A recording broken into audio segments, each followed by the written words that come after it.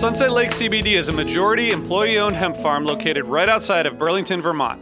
Before they started growing hemp, Sunset Lake Farms produced cream for Ben & Jerry's. Sunset Lake CBD doesn't use any pesticides or herbicides to grow any of its hemp plants, and they use organic fertilizer and other sustainable farming techniques to ensure the long-term health of the soil and to minimize their carbon footprint.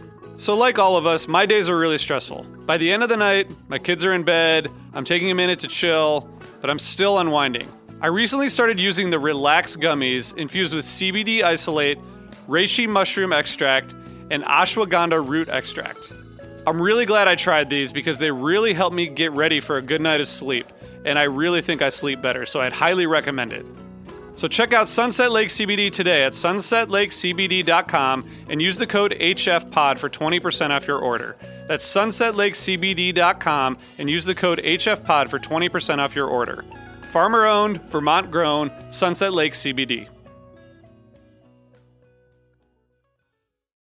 Hello, it is Ryan, and I was on a flight the other day playing one of my favorite social spin slot games on ChumbaCasino.com. I looked over at the person sitting next to me, and you know what they were doing? They were also playing Chumba Casino. Coincidence? I think not. Everybody's loving having fun with it. Chumba Casino is home to hundreds of casino-style games that you can play for free anytime, anywhere, even at 30,000 feet. So sign up now at ChumbaCasino.com to claim your free welcome bonus. That's ChumbaCasino.com and live the Chumba life. No purchase necessary. VGW. Void where prohibited by law. See terms and conditions. 18+. Hey listeners, I want to tell you about a sponsor, Music Masters Collective. They're a nonprofit organization that produces unique music events, providing opportunities for fans and artists to meet and collaborate in an inspired and creative atmosphere. Every week, they host different events, all with the opportunity to learn from world-class musicians like Oteil Burbridge, Trouble No More, former members of the band, Milk Carton Kids, Nikki Glaspie, Bill Frisell, Sean Colvin, and many more. This June, join the Fab Four, Joan Osborne, John Sebastian, Marshall Crenshaw, and a great group of faculty for the debut of Magical Mystery Camp. This all-inclusive, once-in-a-lifetime music vacation experience in the heart of the Catskills will be packed with nightly performances, workshops, speakers, song circles, open mics, and a lot more. If you're a performing musician at any level, bring your instrument. If you're a music lover, bring your good spirit. It's an amazing experience for individuals, friends, and couples alike. Registration is open, spots are filling up, so check it out soon. And scholarships are available. Check out magicalmysterycamp.com/helpingfriendly to learn more.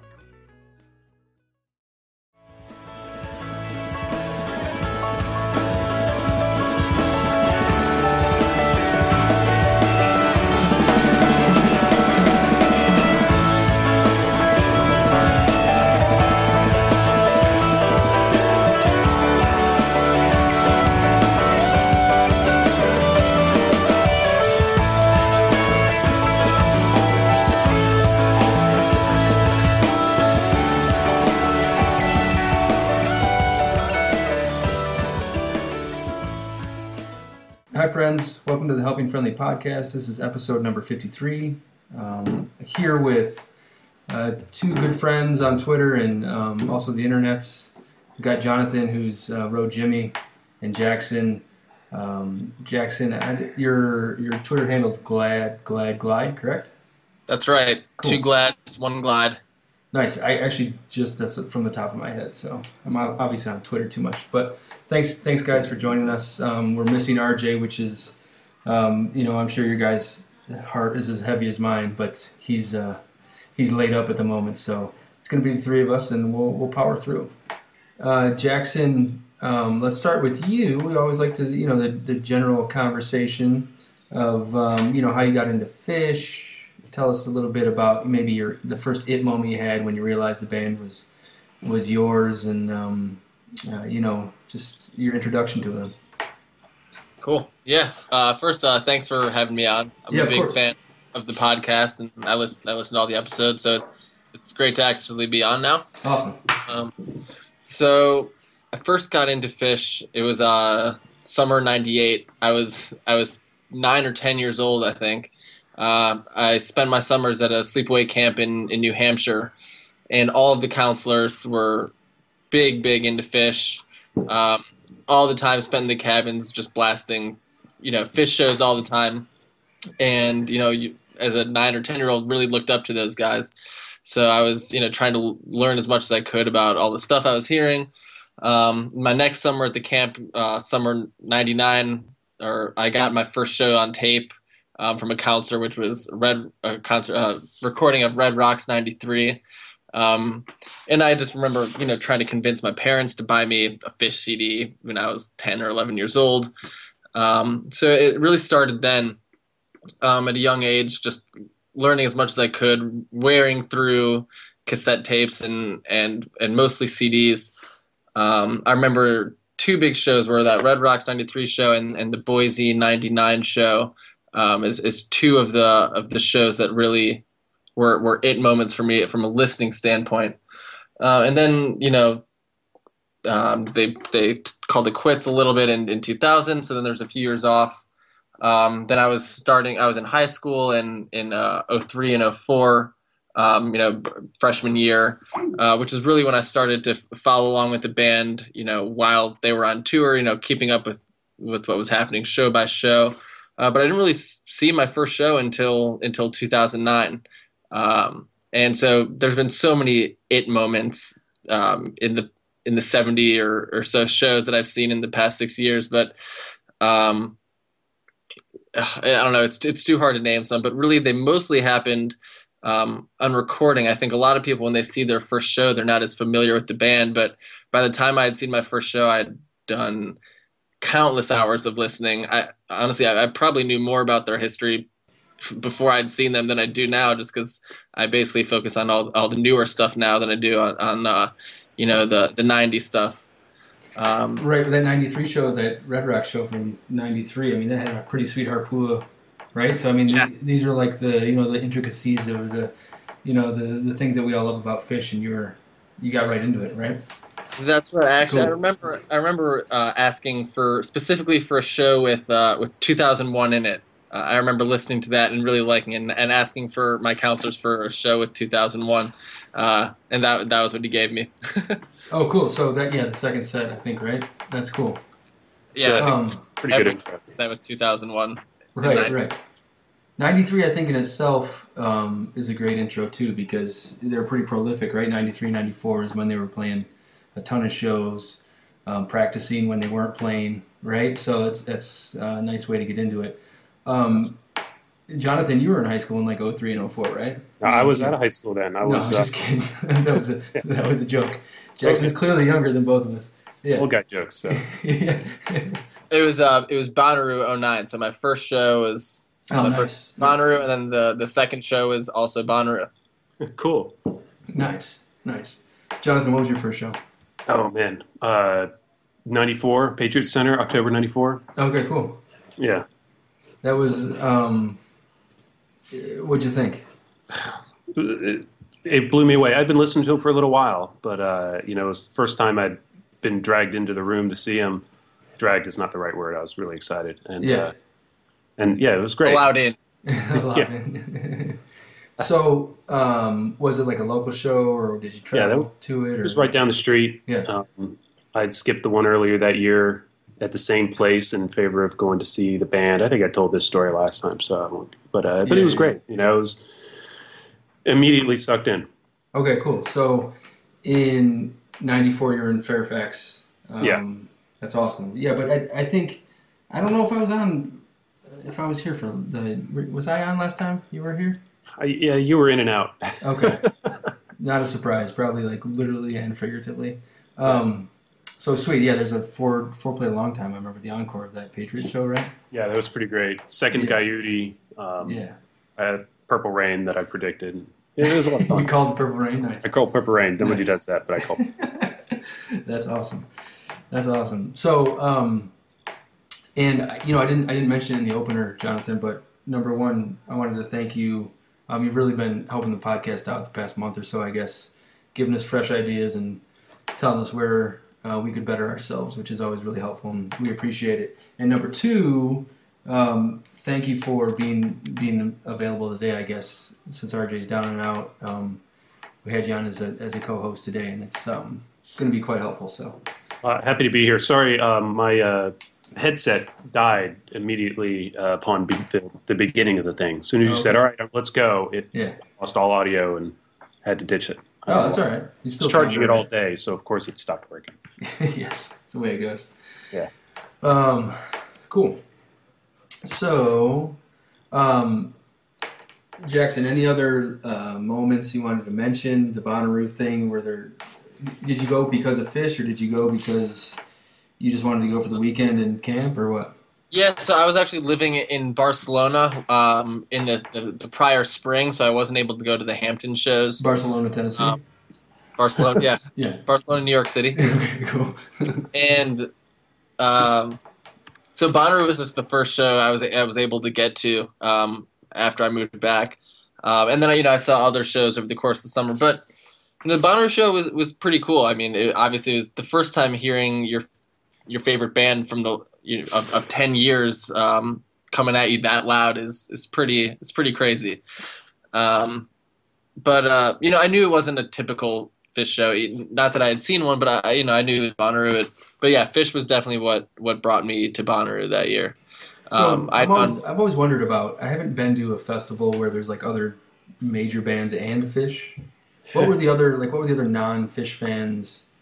Was there like a hubbub about them, or were people avoiding it? Yeah, what?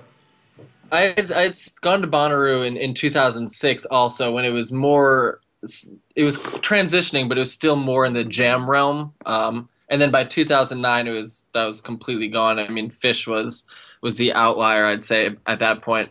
But I don't know. I saw some great shows at Bonnaroo 09, like Beastie Boys. I'm trying to remember who else. I mean, there were so many good ones, but it's definitely a different vibe when you have all those different styles of music. But with a festival as big as Bonnaroo, there's so many bands. I mean, even if you don't care for any of the headliners, you can keep yourself busy for 3 days with great music at a festival like that.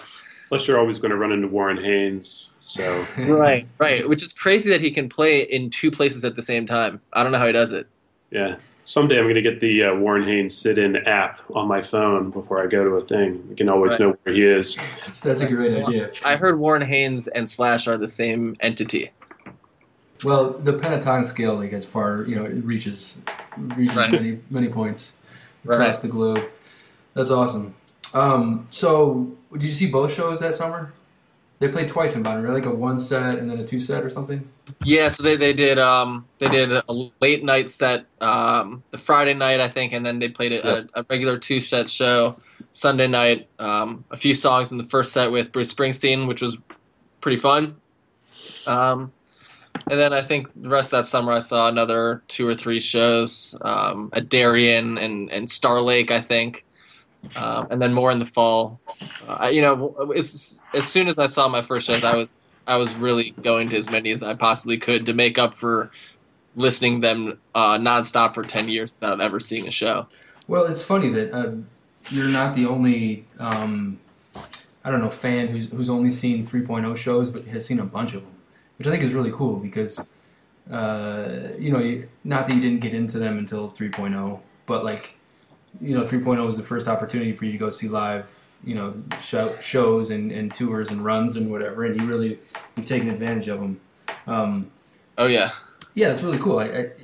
Stu Kelly, who's been on before, is the same way. I think he's seen 70 some, or probably more than that now, but and they're all 3.0 shows. But you guys still listen to the 93, 95, all that old stuff, which is what keeps us coming back, I guess. I don't know. Yeah, of course. I love.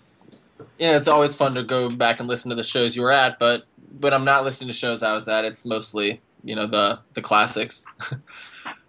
Yeah, I've got with the Hampton anniversary this past week. We heard from a lot of people who, those were their first shows. Some of whom I met there, and they're young guys and just were ecstatic. I mean, crazy ecstatic to see Phish. Some of them never really thought they'd ever get to see Phish. And there they were, and some of these guys have seen more shows than I have at this point. Yeah, that's right. It's crazy. Hampton was really special for that reason. There was a bunch of old vets and new people all coming together and converging, and around that gross little pond in front of the mothership there. robot things in the line. Yeah, the little box thing. Yeah, that's true. Yeah, and Jonathan. That's a good point that you brought up. I never thought I was going to be able to. I never thought I was going to be able to. And it just every show. I just there's a moment or two each show where I try to just remember that I'm pretty lucky. Pretty lucky. Nice.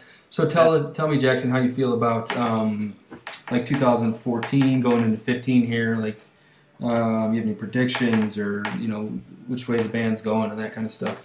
Yeah, and I think this, my answer here kind of plays into what I was just saying, which is I never thought I was going to have a chance to see them, and then, once I started seeing the band a lot, it was more like, there would be some great shows mixed in with some average shows throughout 2009, 2010, and 2011, and I was, every show had the best time at.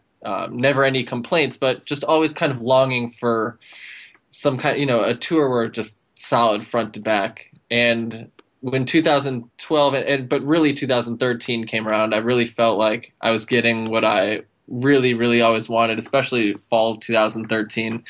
And I think since then, it's really been good. I think, maybe 2014 wasn't as consistent as 2013, but there were some great shows mixed in there.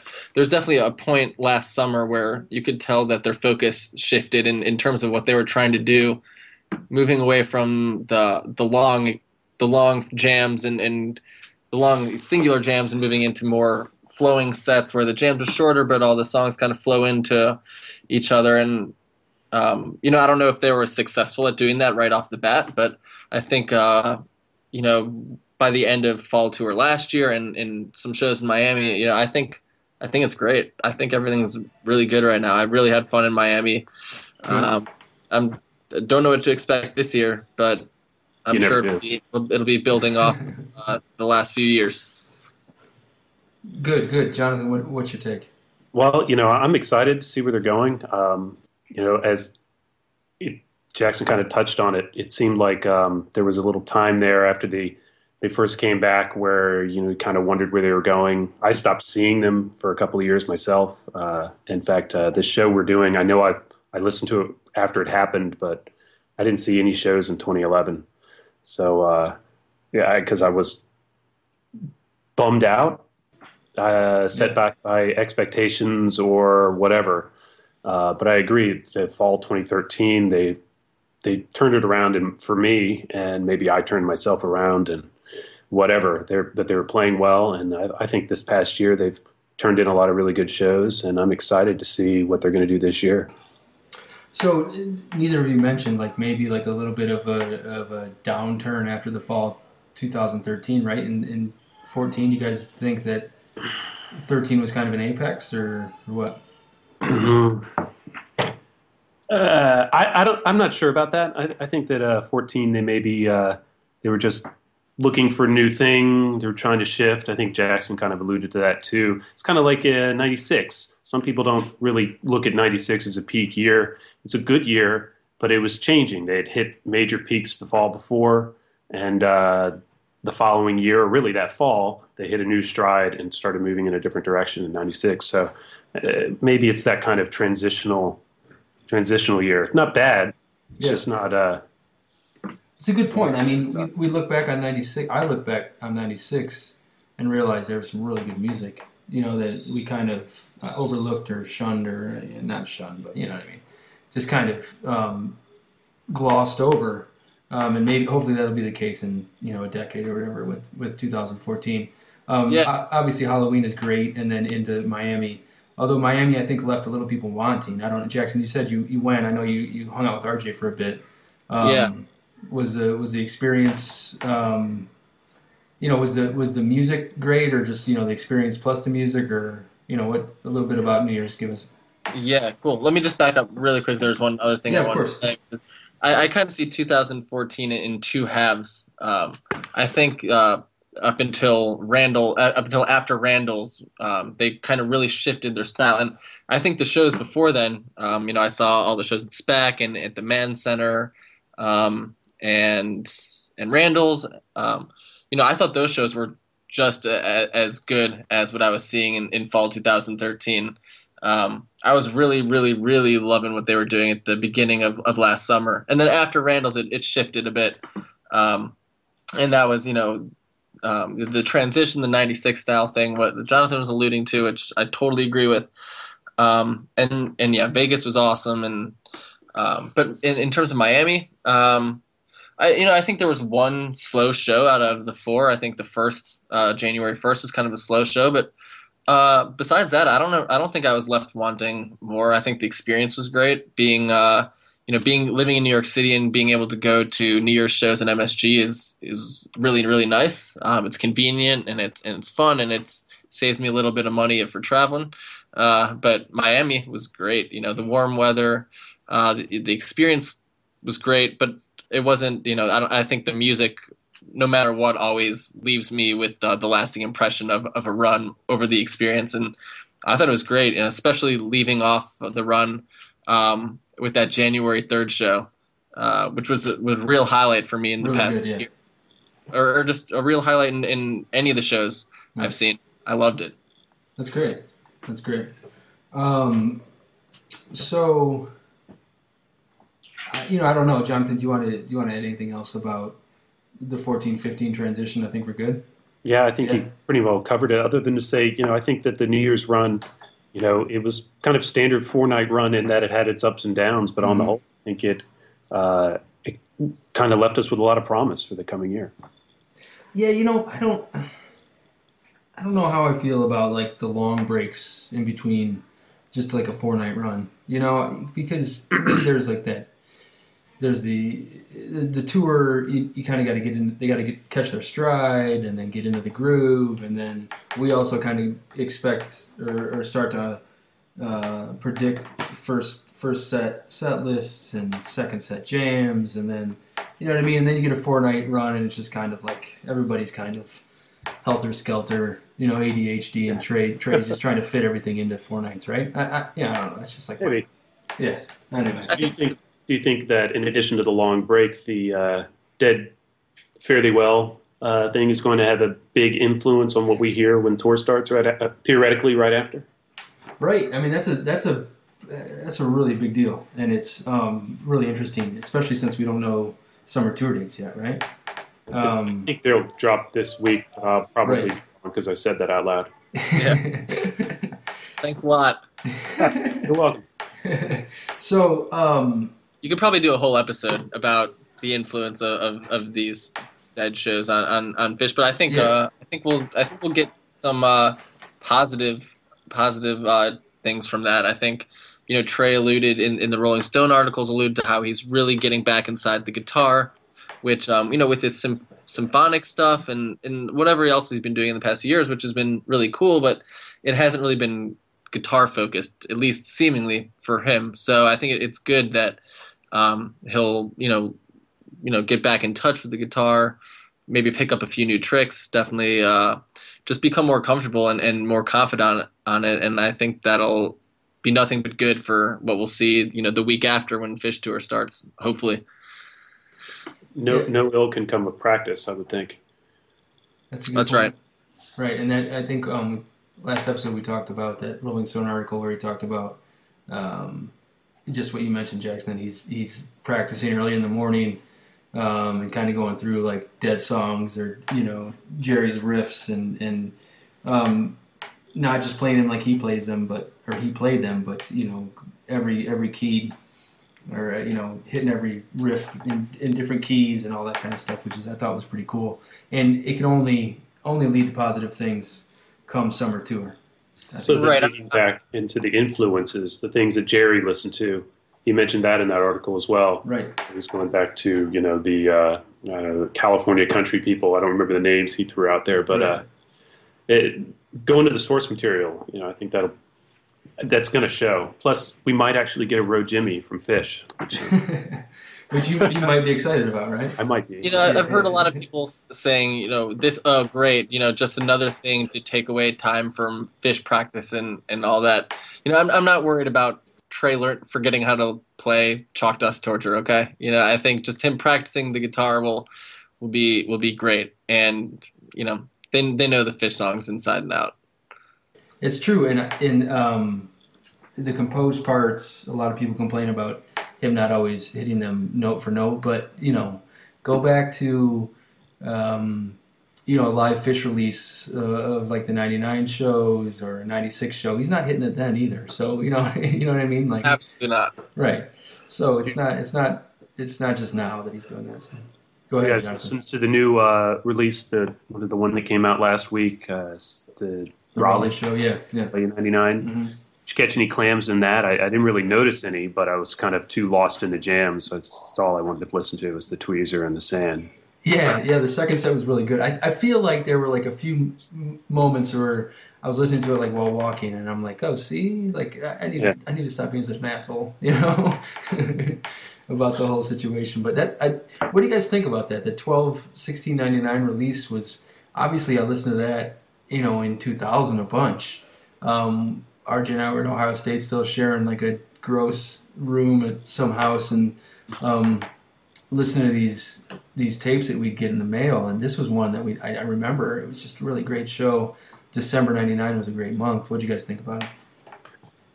Well, it's good. I hadn't listened to that one in a long time, actually. Right. But I can't even tell you how long. But it's a great show. I thought it's perfect thing to release if they're not going to give me all of the shows that I attended, which not that many that year. But I enjoyed it. Jackson, did you get into that this week? Oh yeah. I listened to it a lot, and I knew that show very well before this release came out. But I think the '99 style really, really lends itself to a proper soundboard release. The band was doing a lot of subtle things, especially Trey, with all of his different pedals and effects that are sometimes subtle, sometimes not so much. But I think that the soundboard really, giving it the soundboard treatment really, highlights the subtleties of what he was doing that year.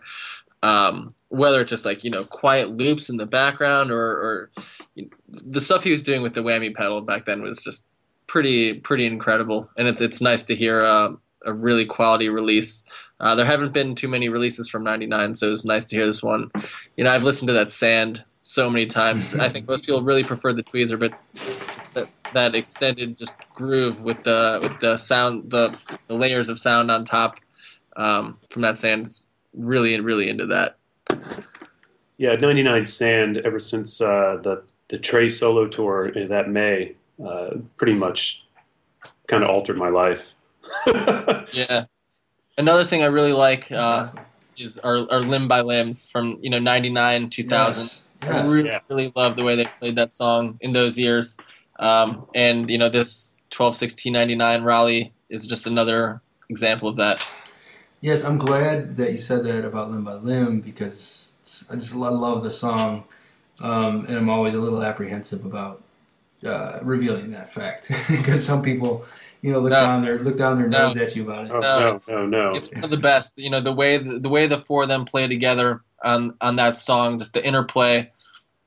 Fishman just dancing on the drums. Oh, and even these old versions when he will close it out and they all get quiet, but for Fishman doing something that it sounds like he's got 8 arms or whatever. That's the best stuff. Didn't Trey write that drum part because he didn't think Fishman would be able to play it and it was a dare? That's right. Yeah, and I wish RJ were here because he would know. But there's a show, I don't know if it's from '98 or '99, where Trey thanks Phish at the end, like thanks for the inhuman drum beat or whatever it was. But right. And this show reminded me of that. Hi, sweetheart. Yeah. And speaking of which, another great version recently is the SPAC 2014 version. So if you don't remember it, go back and give it a listen. It's pretty great. I think I listened to that this summer. I will definitely have to pull that one out. So this Raleigh release also makes me want to go and find the 12/15 show that I went to, the MCI Center show from the night before. Oh, nice. I couldn't even tell you when I heard that last. So I think we hit the points. Let's talk about a little bit about the show you picked, Jackson. It's from the same year as last episode, but we really couldn't turn this show down. It's from June 4th, 2011. It's from Cleveland. It's Ohio, of course. So tell us why you picked it and why you like it. Yeah, so one of the things I really like about your podcast is that we tend to focus on shows that are really great, but not necessarily the ones that we talk about all the time. And I think this is one of those shows that fits that category. And Jonathan, you said you didn't even see any shows in 2011. And 2011 was it was an up and down year, but I think because of that, there are some really, really great shows that end up getting forgotten about. And I think this is one of those shows. The reason I chose it, I was there. Blossom is a special venue for me. I grew up going to shows. I grew up right outside of Cleveland, going to shows there, every summer. And this show just really has a little bit of everything that I like about Phish. I think the first part of summer 2011 was pretty interesting. We started off with those Bethel shows that I was at, and I thought those were really good shows. And I think people were pretty happy with where we were at then. But then I think in between this Blossom show and those Bethel shows, there were some PNC shows that were not too good. I don't know, nothing special. I think there were some rip-corded jams or something like that sent Phish fans up into a frenzy, and our band is done and things like that. And then the following weekend there was the June 3rd show in Detroit at DTE, which was spectacular. The night before this Blossom show with a Great Disease and a Bowie, I think, and some really good stuff. And then this show, which was awesome. And just as soon as people turn on the band, everyone's back on. And this is one of those shows that just really was special for me for nostalgic reasons, just being back at a hometown venue. Yeah. And then also some of my favorite songs, Lizards, and then something new with Steam, which is, I don't know, it's a great show. Yeah, it really is a good show, and something I probably only listened to once. I'll admit that I've only probably listened to the show once. But going back, they sound great. It's a wonderful pick. It's always great to go back and listen to a show you attended, because there's always a little different. Have you listened to it a lot since you attended it, Jackson? I've listened to parts of it a lot. Mostly the second set. But front to back, no, I don't think I've listened to it once since I attended. Nice. I'm more of a highlights kind of guy rather than throwing a whole show. Right. Only for the sake of time, really. Yeah, it does. It does take quite a bit of time, but it's great to come back and listen to it front to back, I'm sure. And it was a wonderful show. I think there's some great highlights that we'll get to. It's some, just like you mentioned, the new songs and that kind of stuff, and the old songs. They really put it all together. But Jonathan, per your suggestion, I think we're going to continue to do the split episodes, where we're going to do the first set in this first episode, and then we'll come back in the next week and put the second set with the second part of this episode. So take us into set one. We're going to get started with the first set of the Blossom Music Center, 6/4/2011, which I've never been to this venue, and I hear it's beautiful. We drove right past it after Deer Creek 95.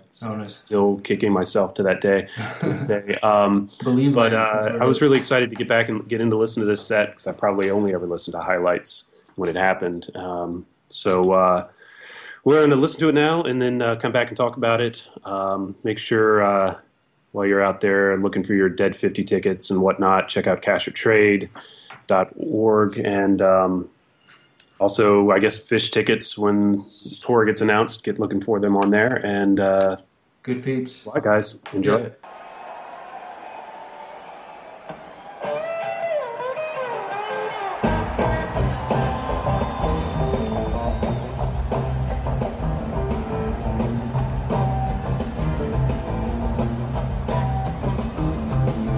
Just got back from Kill Them Falls, drink my waterlogged clothes in the hall. Reach for a beer, climb down a hill when I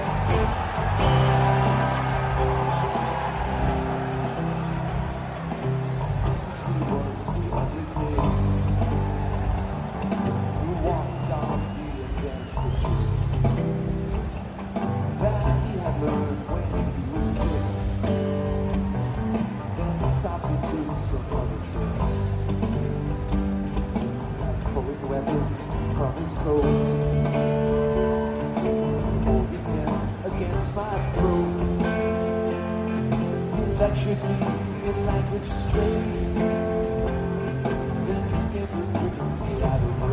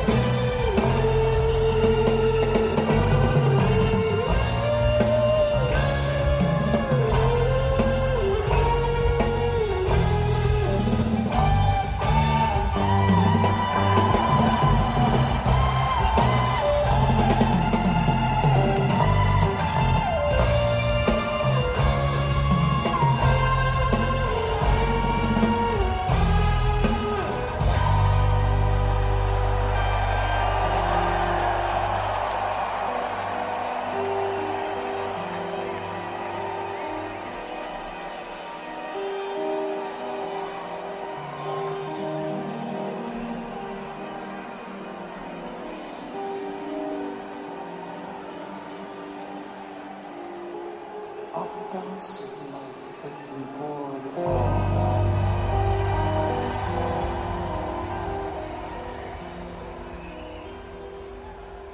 I can't believe inside my soul.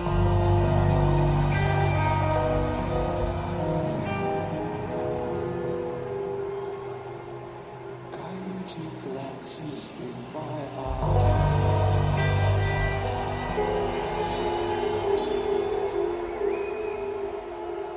And manages to hypnotize me as I sleep the sleep of death. He sucks from me my only breath that I have breathed since I was 10. I hope this happens once again.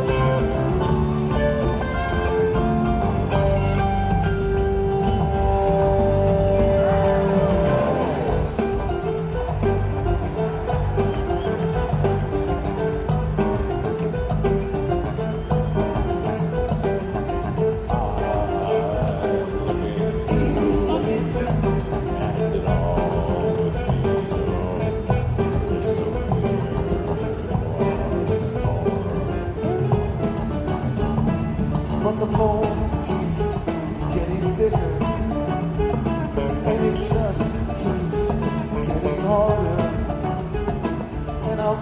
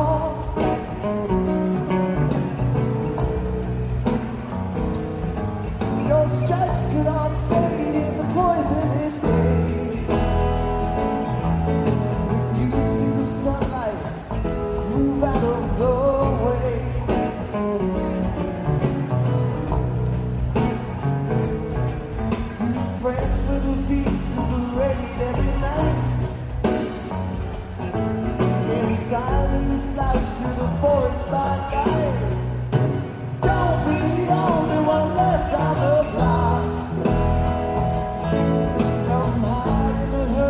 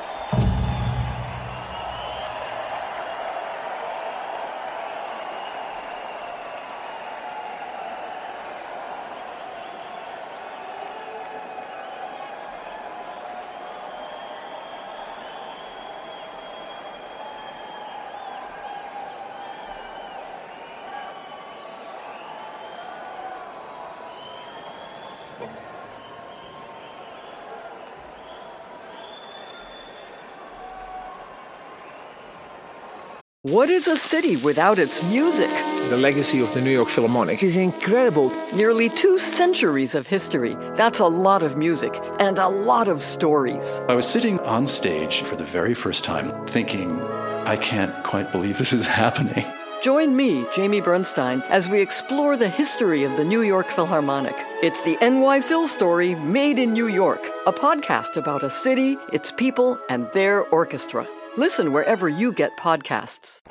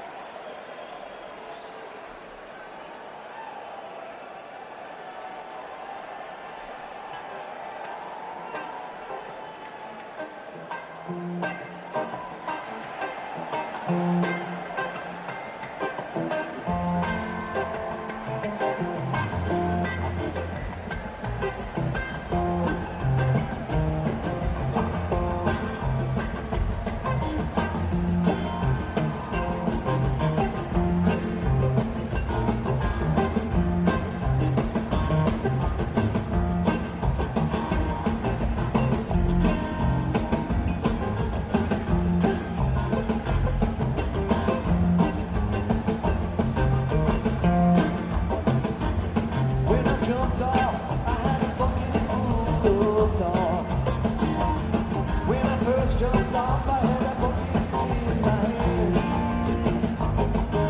Ideas that would take me all around the world. I stood and watched the smoke behind the mountain girl. It took me a long time to get back on the train.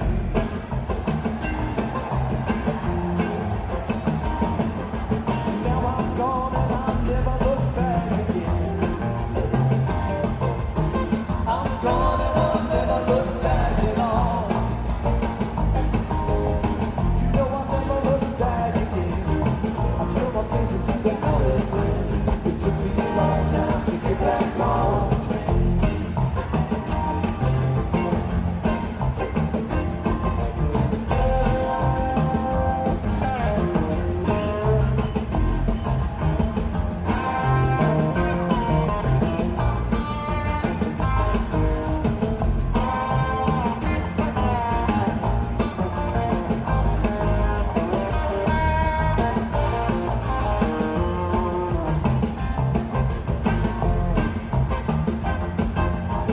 See my face in the time that's flashing by. See me standing at the station in the rain. See me running inside the car. I left behind me and I've traveled far. It took me a long time to get back on the train.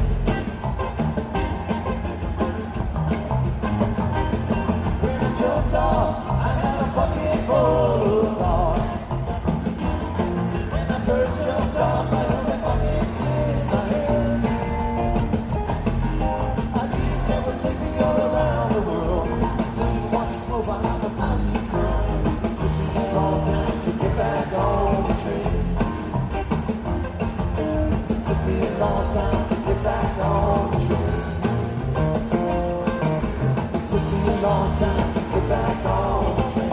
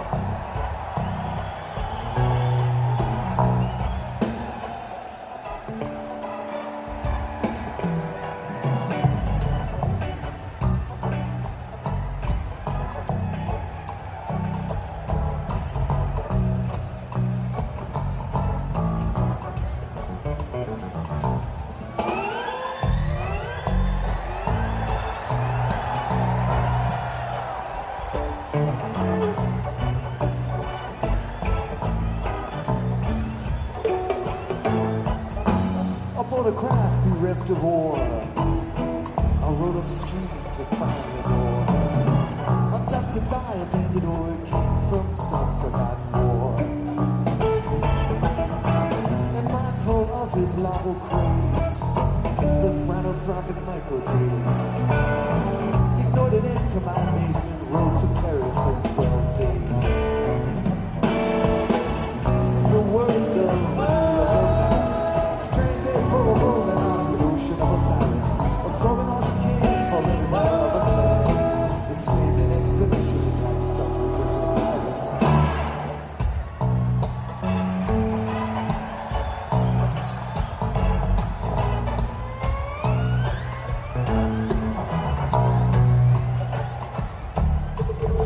She took me on another fail to ride on the redundant rail. 'Cause though I know she switched the track, there's always one to take me back. And through the bedroom door intrude a fretful frown that spoiled the mood. 'Cause though I never really stand that tall, she told my friend she'd watch me fall. This is the words of the pirates, stranded for a moment on the ocean of Osiris, absorbing all she can for every member of a clan, expanding exponentially like some rivers of ice.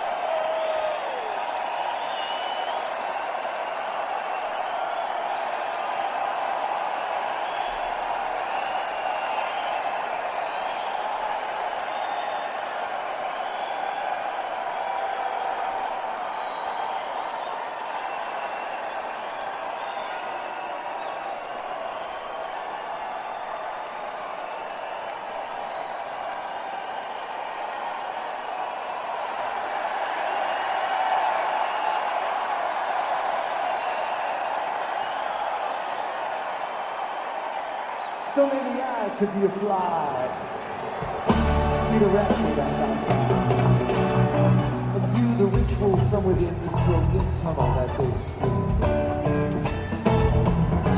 'Cause through the bedroom door intrude a fretful frown and spoiled mood. 'Cause though I never really stand that tall, she told my friend she'd watch me fall. This is the word of stranded for a moment on the ocean of Osiris, absorbing all she can for every minute of the day.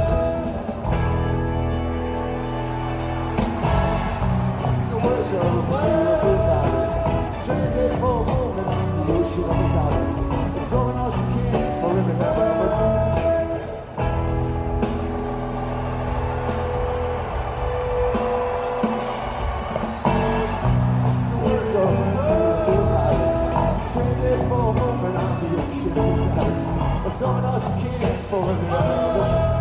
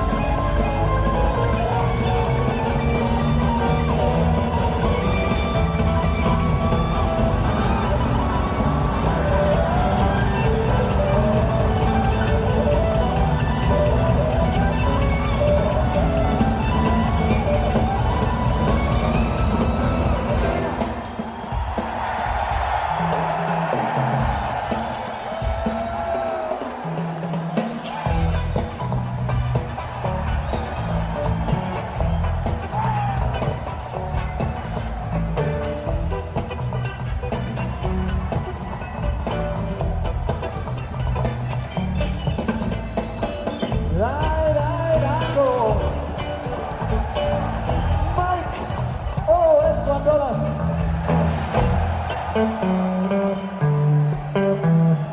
Escondolas.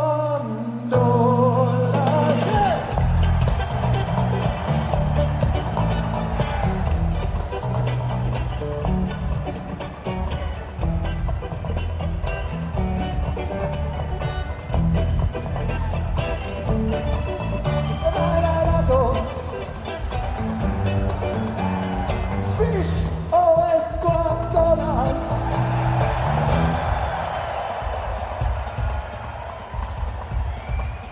Escondolas.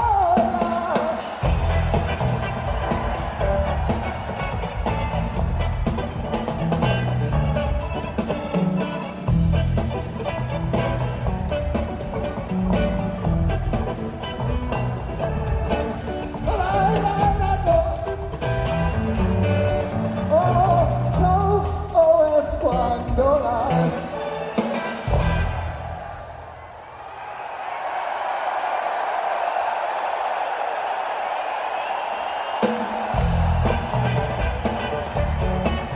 Escondolas.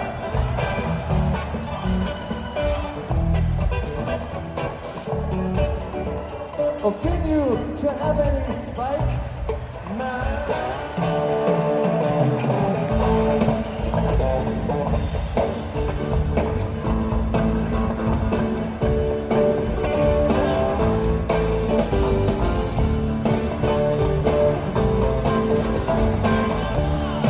That's what does.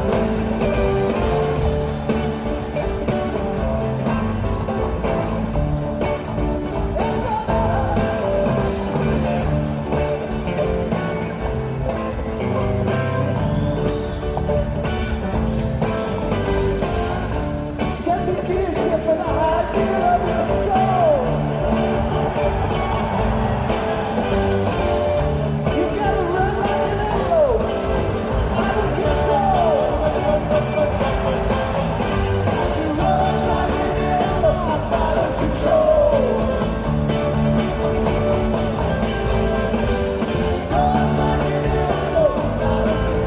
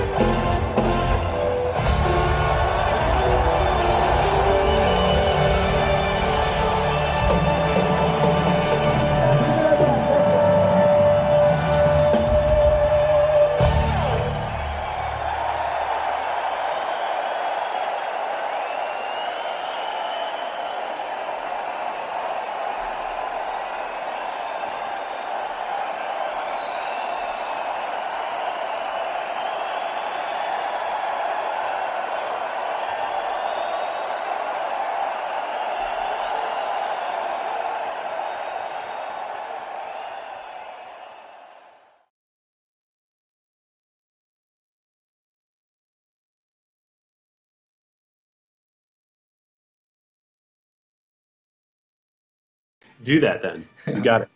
Awesome. All right, go ahead, man. Whenever you're ready. Cool. So that was the first set. We got Kill Devil Falls, Gaiuti, Fuck Your Face, Foam, Ocelot, Rocket in My Pocket, Back on the Train, Guel Papyrus, Tube, and Antelope. Standard Kill Devil Falls opener. Then Gaiuti, which was, had some rough spots, but overall pretty good. Gaiuti's a song I think they've kind of gone away from a little bit recently. I know people who saw them in the late 90s tend to say that's totally fine because they used to play it in every show. But for me, it's a song I really like, and I don't get to see it all that often. So, guys, if you're listening, which, hey, who knows? Bring it back. Come on. Start playing a little more often. Yeah, Fuck Your Face. Fuck Your Face, which is, of course, a song that none of us have heard too many times. Yeah. But that was cool. That was the first time I had seen it. And then I think a lot more people got it at the 30th anniversary New Year's Eve show at MSG during the truck set, I believe they played it. Then Foam, which was cool. It actually started a little differently. I think Mike started off Foam on the bass, which was pretty cool. Usually it's something that's more of like a, they count it off and they all start at the same time. Another great version. No, that's good. Let's go. I want to go back to Guyoti. I know Jonathan's got a few notes about Guyoti, and it's RJ's got a little bit of issue with Guyoti. He always has, but yeah. Yeah, I wasn't seeing a lot of shows in the late '90s, so for me, Guyoti started when I started, and I'm always happy to see that song. But this was the first one of 6 that they played in 11. They've only played 5 since this one, or 5 since that year. And you can hear it, though. It's a little rusty, just like Jackson said at the very beginning, but they really get it going. And, I think coming out for the second song in the first set to play Guyoti, it means they at least feel like they've got it going on. And certainly after the couple rough spots in the beginning, they really turn it up. And I think they did. I think they really had it going on. So. Yeah, we were remiss not to mention our riff theory on the show, which is like if they play riff in the first set and they really knock it out, then they're kind of in pocket. They got things going that night. You could apply the same theory to Guyoti. I usually apply that to Buried Alive, except for Vegas 04. Nice. Yeah, no, I subscribe to the riff theory. Quickly, sorry to be jumping all over the place. One thing I want to say, Jonathan. You mentioned that you'd never been to Blossom, but you're right. What you've heard is right. It's a beautiful venue, and it really is. As far as I'm concerned, if there were camping near Blossom, it would be up there with Deer Creek and Alpine in terms of some of those storied Phish venues. It's really really a cool spot. They played really good shows. They ought to play there more often. Yeah, that's great. And LeBron lives there. He lives in Blossom actually. So that's right. Cool. Yeah. So let's, Foam, I thought Foam was pretty good. And there's some pretty epic, like, early Foams, and you don't get much of them later on, especially in 3.0, but I thought this was a pretty good one. It was like 10 plus minutes, wasn't it? And I thought they nailed it. I like the way it rolled out of Fuck Your Face. Honestly. It's kind of... Yeah, Jackson, you mentioned the bass, yeah. Mm-hmm. Yeah, we were talking about how practicing, Trey practicing the guitar and getting ready for the Dead shows can impact. And I think Foam is like one of those kinds of songs where that could really see like a benefit from that, because it's like Trey's solo section is really not deep jamming. It's just really soloing over chord changes, and I think he's kind of lost some confidence in a song like Foam recently. He doesn't try to do as much as he did in those 90s versions. So I think Foam is like just songs like that aren't too not necessarily the deep jams, but the more like type 1 style jams where it's just Trey taking the lead. I think really that's where we can stand to see some great stuff ahead. Yeah, pretty composed, right? And they got to hit it, but yet, still kind of jam over it. I agree. Anyway, that's right. So the next song I really liked, and I was texting with RJ when the first time I went through this show, like 2010, 2011 Ocelots were, I will not be ashamed to admit that I love them. And I think they were great.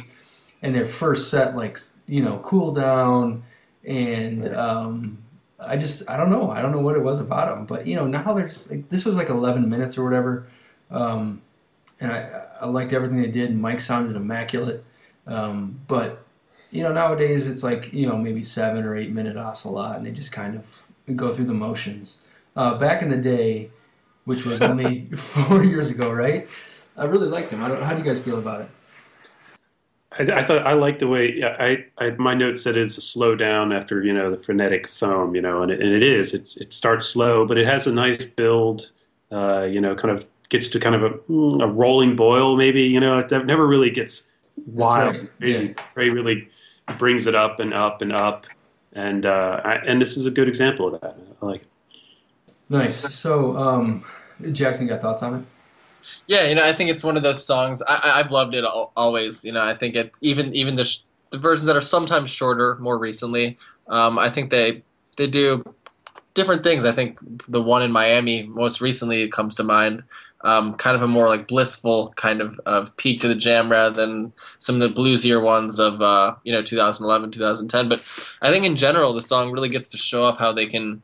It's not easy to groove like that slowly, and they do it as well as anyone. And Ocelot really shows that side of them off. I think that Mike sounded really good, and I didn't listen to the show before or after this night, but I think Mike sounded really good. And Mike gets to show off an Ocelot too, with just like you mentioned, like the slow groove, kind of laying down that carpet for us to dance on or whatever.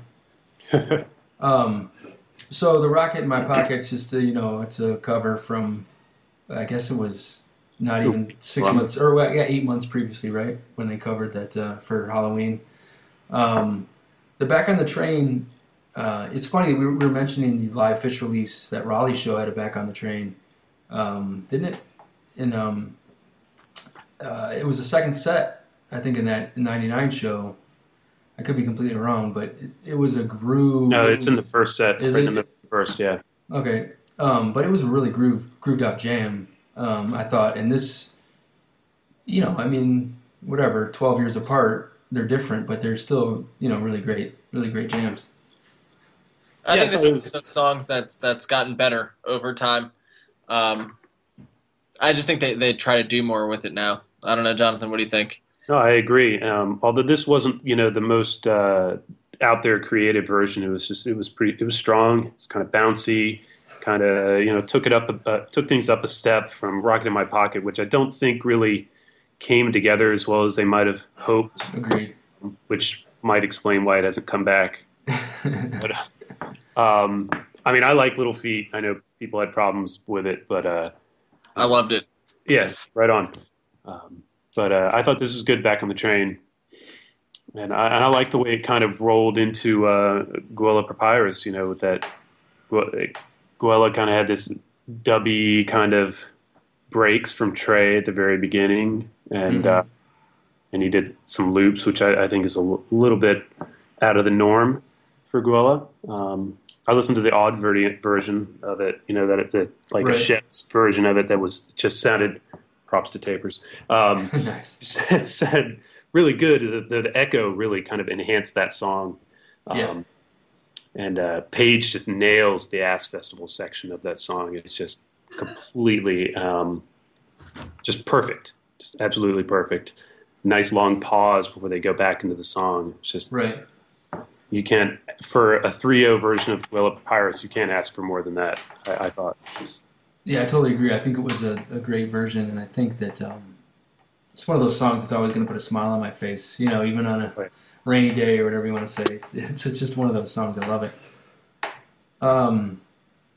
And, the tube into Antelope I think was great. It's only a 4-minute tube, and that's, only 4 minutes. Right.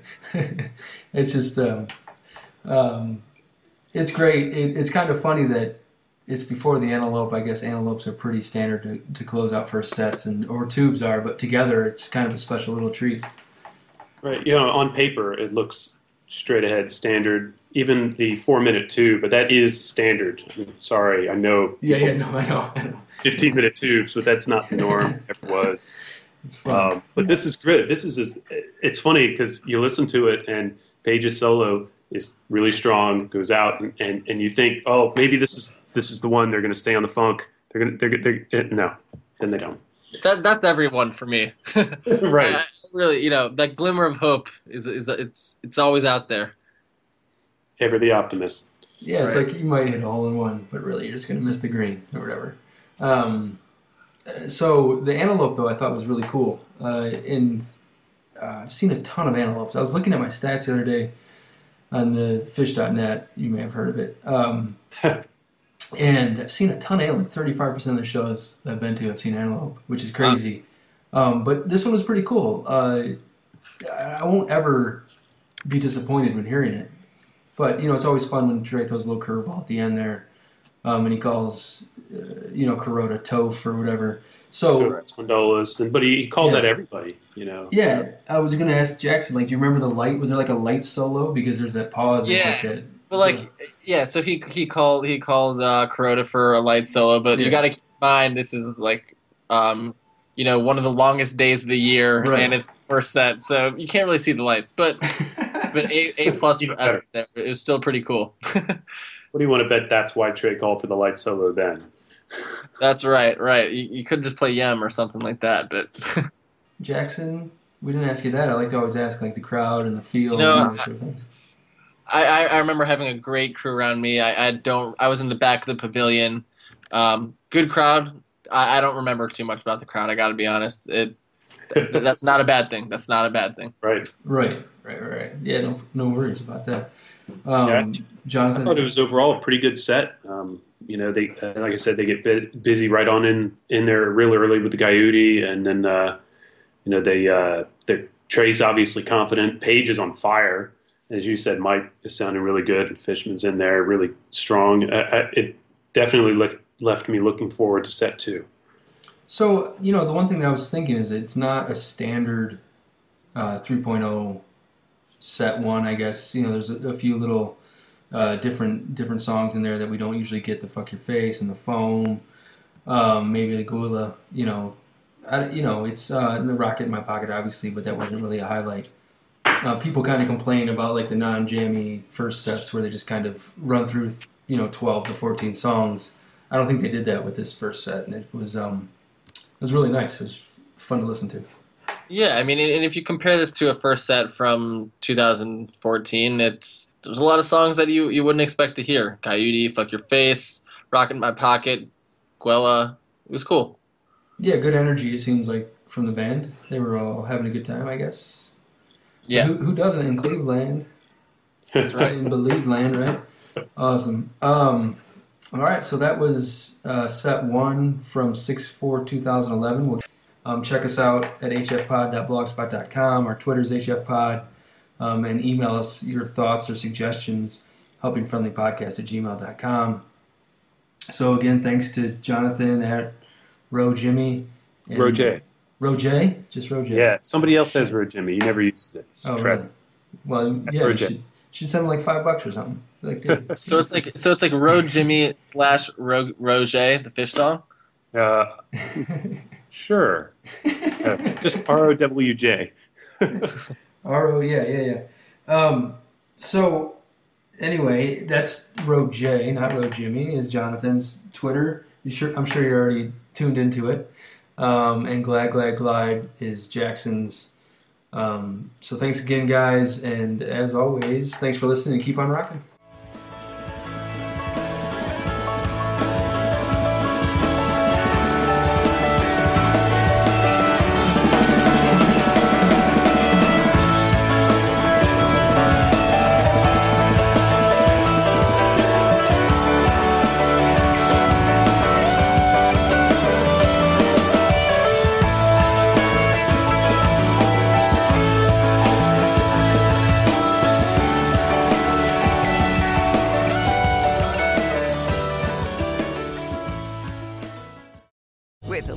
Slots, you can get lucky just about anywhere. This is your captain speaking. We've got clear runway and the weather's fine, but we're just going to circle up here a while and get lucky. No, nothing like that. It's just these cash prizes add up quick. So I suggest you sit back, keep your tray table upright, and start getting lucky. Play for free at LuckyLandSlots.com. Are you feeling lucky? No purchase necessary. Void where prohibited by law. 18+ terms and conditions apply. See website for details. Ever wonder what a punch from Elton John feels like? Or how you'd cope with having turned down the chance to be in Nirvana? Or what signal Keith Richards gives when he wants you to get the hell out of his hotel room? Fans of Too Much Effing Perspective don't have to wonder, because they've heard these exact stories and a jillion others on our podcast. I'm Alex Hoffman, former tour manager for Radiohead. And I'm musician and comedy writer Alan Keller. On the TMEP show, we get guests like Nancy Wilson from Heart, Jeremiah Freites from the Lumineers, and Modern Family's Julie Bowen to tell us things they may have only shared with their therapist, clergy, or a TMZ stringer. So join us on Too Much Effing Perspective. That's EFFING Perspective. The only podcast you crank up to 11.